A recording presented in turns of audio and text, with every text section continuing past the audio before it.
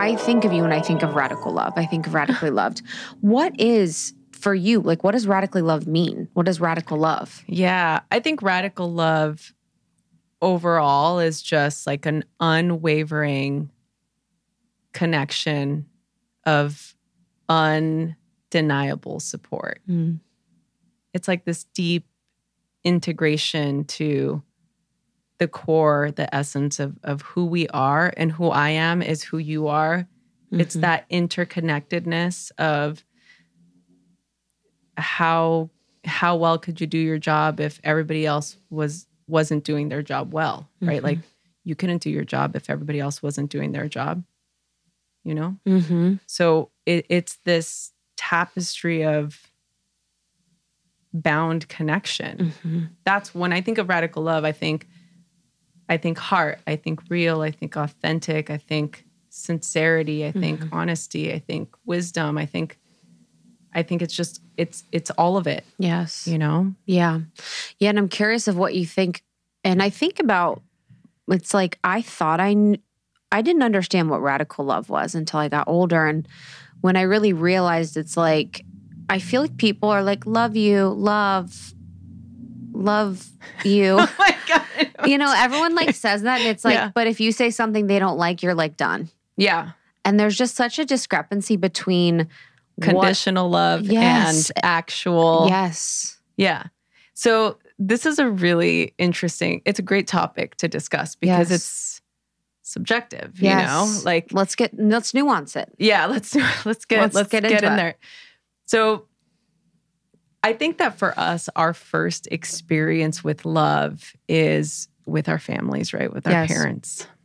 And if you grow up in a family where there is a parent or two parents that give you conditional love, meaning be good or I won't love you. Yes. Or get good grades and they're not saying I won't love you, but you know what I'm saying. Oh yeah. That's what I experienced. Right? So it's this whole like recovering Catholic here speaking, right? Same. We've bonded on this before. Yes, baby. So be good or you're going to go to hell. Hell. Yeah. Hell. Oh, sinner. You're going to, oh no, you got to be good or you're not going to get loved. You're not going to, it's just there. It's one or the other, you know? So I think that the whole idea of love really is love is a verb. I believe it's something that you do as well as something that you are. Mm-hmm. So when people say, love you, love it, and then the next minute it's like, oh, they're canceled, like unfollow.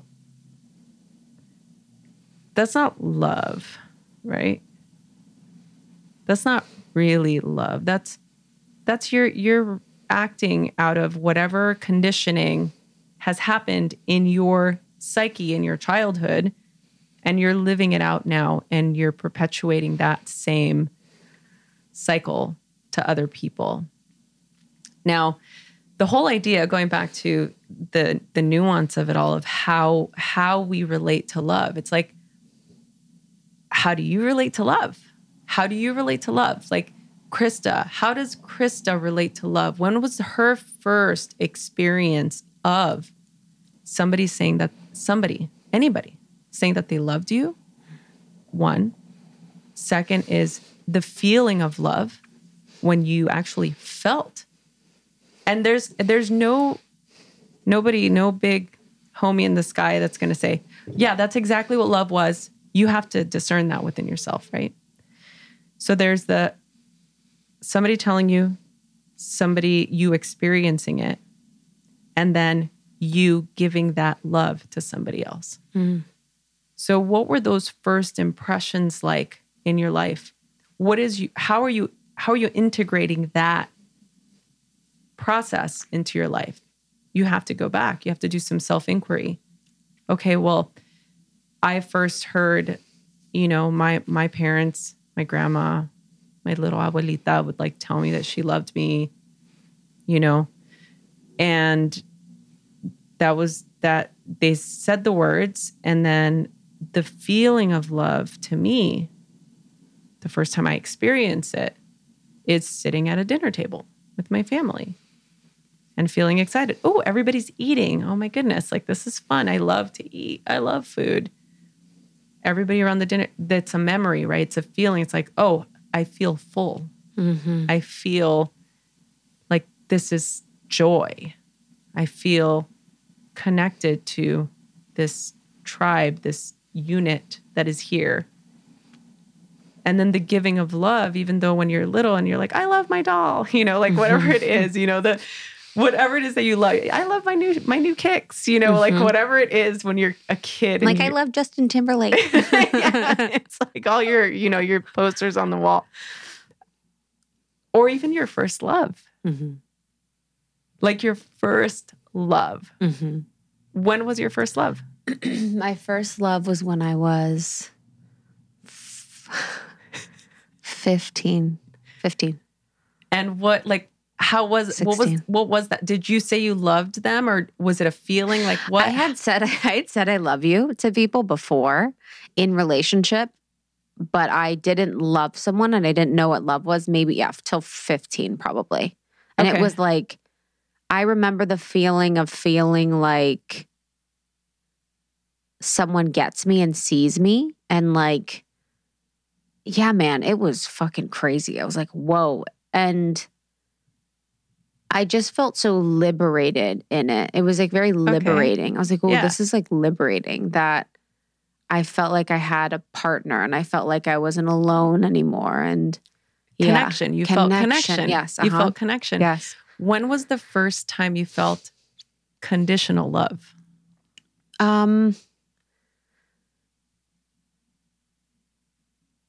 Oh my gosh, probably, this is so bad. There was someone in my there's someone in my family that said,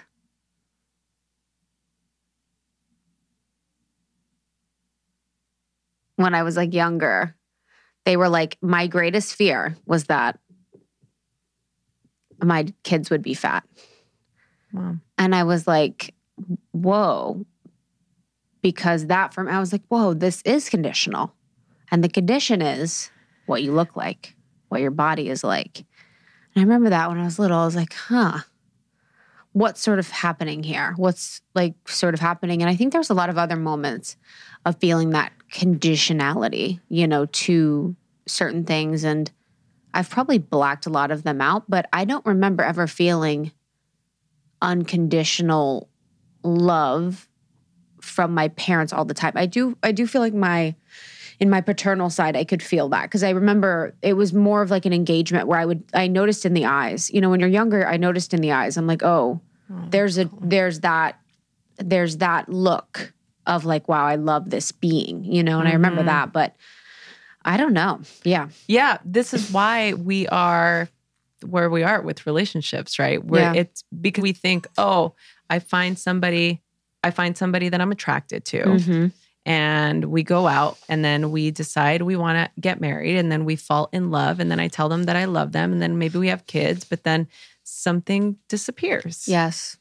And then all of a sudden it's gone. Yes. And then all of a sudden, now I have to get a divorce. Now I'm just not happy. I'm just not happy. Well, again, love is such a nuanced thing, but if we want to bring it back to connection and support, where's the first place where you would think we need to find that?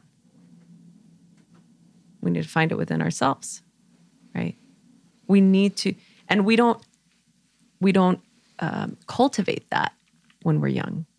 When we're young, everything is so disembodied, right? Everything's so external.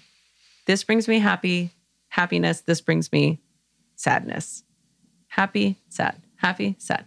That's what our life revolves around until we get older and it becomes a little bit more complex. We start to interact with other humans. We start to have interactions that feel like you accept me for me as long as I am playing my role in your bioepic in your mind. Yes. Thank you so much for tuning in to Morning Microdose by Almost 30. We hope you enjoyed waking up. As always, we encourage you to take what resonates and leave the rest. If you enjoyed this trip, Tune into the full episode on the Almost 30 podcast. All episode information can be found in the show notes. Make sure to subscribe, and if this becomes a part of your morning routine, be sure to share it with a friend. We have new inspiring doses Monday through Friday. Follow us on Instagram at Morning Microdose, and follow Almost 30 at Almost 30 Podcast. Thanks for listening. We'll see you in the vortex.